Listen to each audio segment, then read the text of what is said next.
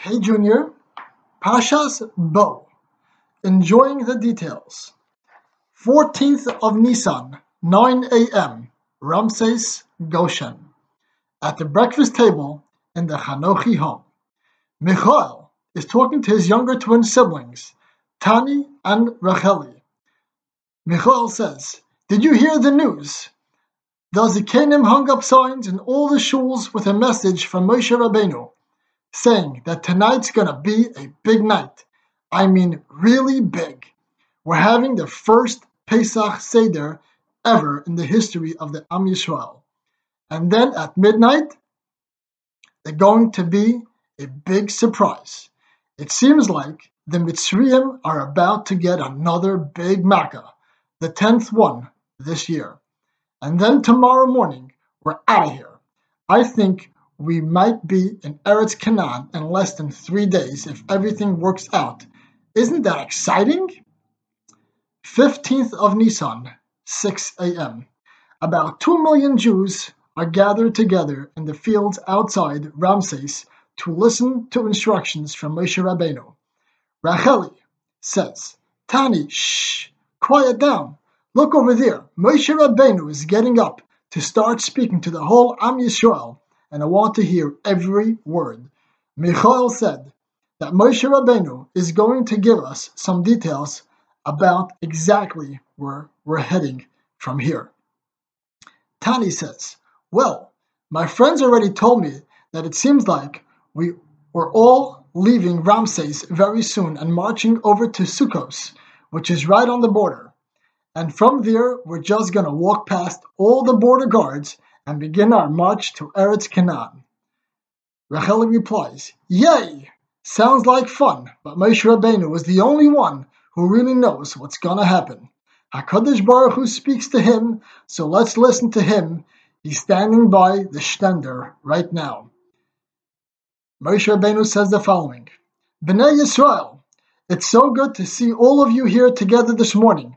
I have very exciting news for you from HaKadosh Baruch Hu. The great day that we've all been waiting for is finally here. Paroi is actually begging us to leave as fast as we can. Hayom atam yotzim b'chodesh ha'aviv. Today we are finally leaving Mitzrayim.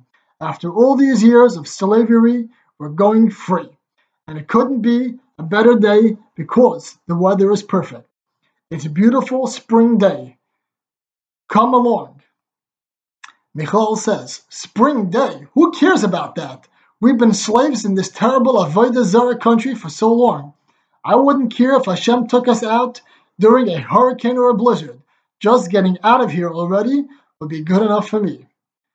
Tani and Racheli say together, "Well, Michael, you know what you always tell us? If Moshe Rabbeinu says something, then it means Hashem said it. And if Hashem said it, then every word means something, and it has to be studied. If Hashem says, 'I'm taking you out of Mitzrayim on a spring day,' then we have to figure out what's so important about it. Michael, why don't you speak to your Rebbe, Rav Avigdor, about it? You always tell us that he's a big Talmid Chacham, and he has good answers for everything." A half hour later, Michael comes running back to Tani and Racheli and tells them, "Baruch Hashem, I found Rav Avigdor, and he said that you're 100% right, that we need to study Moshe Rabbeinu's words. Everybody's talking about those words that Moshe Rabbeinu said. Today, you're going out of Mitzrayim on a spring day."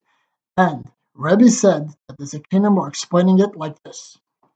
Hashem wants us to be happy, to be a happy nation. Not just happy, but very happy. And he's teaching us the great secret to living happy lives. Never ignore even the smallest bit of happiness. We're so excited about leaving Mitzrayim today that we might have not paid attention to the great weather, the nice breeze and the blue sky and the chirping birds. So Moshe Rabbeinu is teaching us that we shouldn't make that mistake. Hashem is taking you out of Mitzrayim today, and don't ignore the fact that he's also doing it on a beautiful day. You don't even need a sweater. That's how Hashem wants us to think today, and tomorrow, and the next day, and the day after that too. Whatever happiness we have,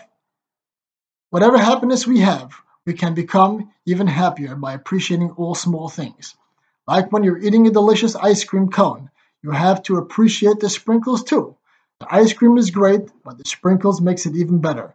And the cone too. Don't forget to appreciate the cone.